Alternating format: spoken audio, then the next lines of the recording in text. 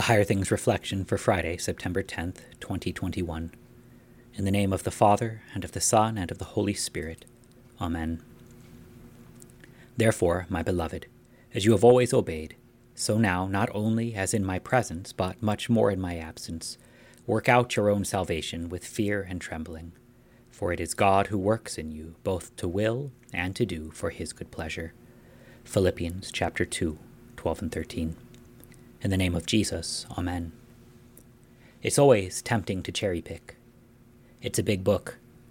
Grab a little here and there, and you can make the Bible support anything.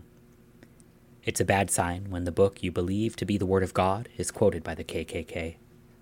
This is how that happens. They cherry pick, taking away the context and the narrative, and by doing so, take away the truth. It's called idolatry. Idolatry is using God's word to parrot your own instead of letting yours respond to his in joyful liturgy. Idolatry is using a book that expresses God's will of salvation as a place to find bumper sticker slogans that express your own will. In doing so, you lose any word from outside of yourself that would actually speak from God to you, and with it, any help, answer to something you don't already know, and any comfort he wishes you to have. But idolatry is chiefly found in exactly what Paul won't let stand by itself, the idea that we must work out our own salvation, full stop. If that's all there is, fear and trembling won't be an issue. So he keeps going. It is God who works in you, both to will and to work for his good pleasure. Not your words, his. Not your will, his. Not your works, his. For you. Through you. His good pleasure is found here, in working out your salvation apart from you, but also through you at the same time. He won your salvation apart from you on a cross thousands of years before you were born. That was his fear and trembling as he prayed in the Garden of Gethsemane that this cup might pass from his hands.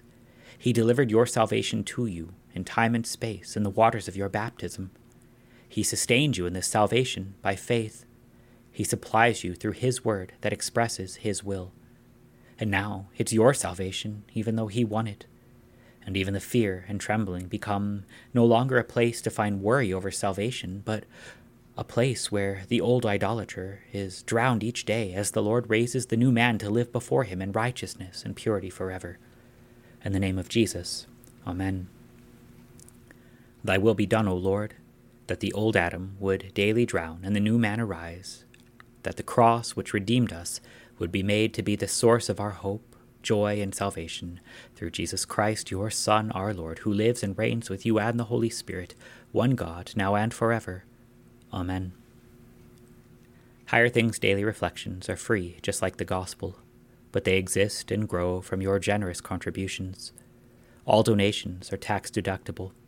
If you would like to contribute to the work of Higher Things and support these daily reflections, log on to higherthings.org/reflections for more information.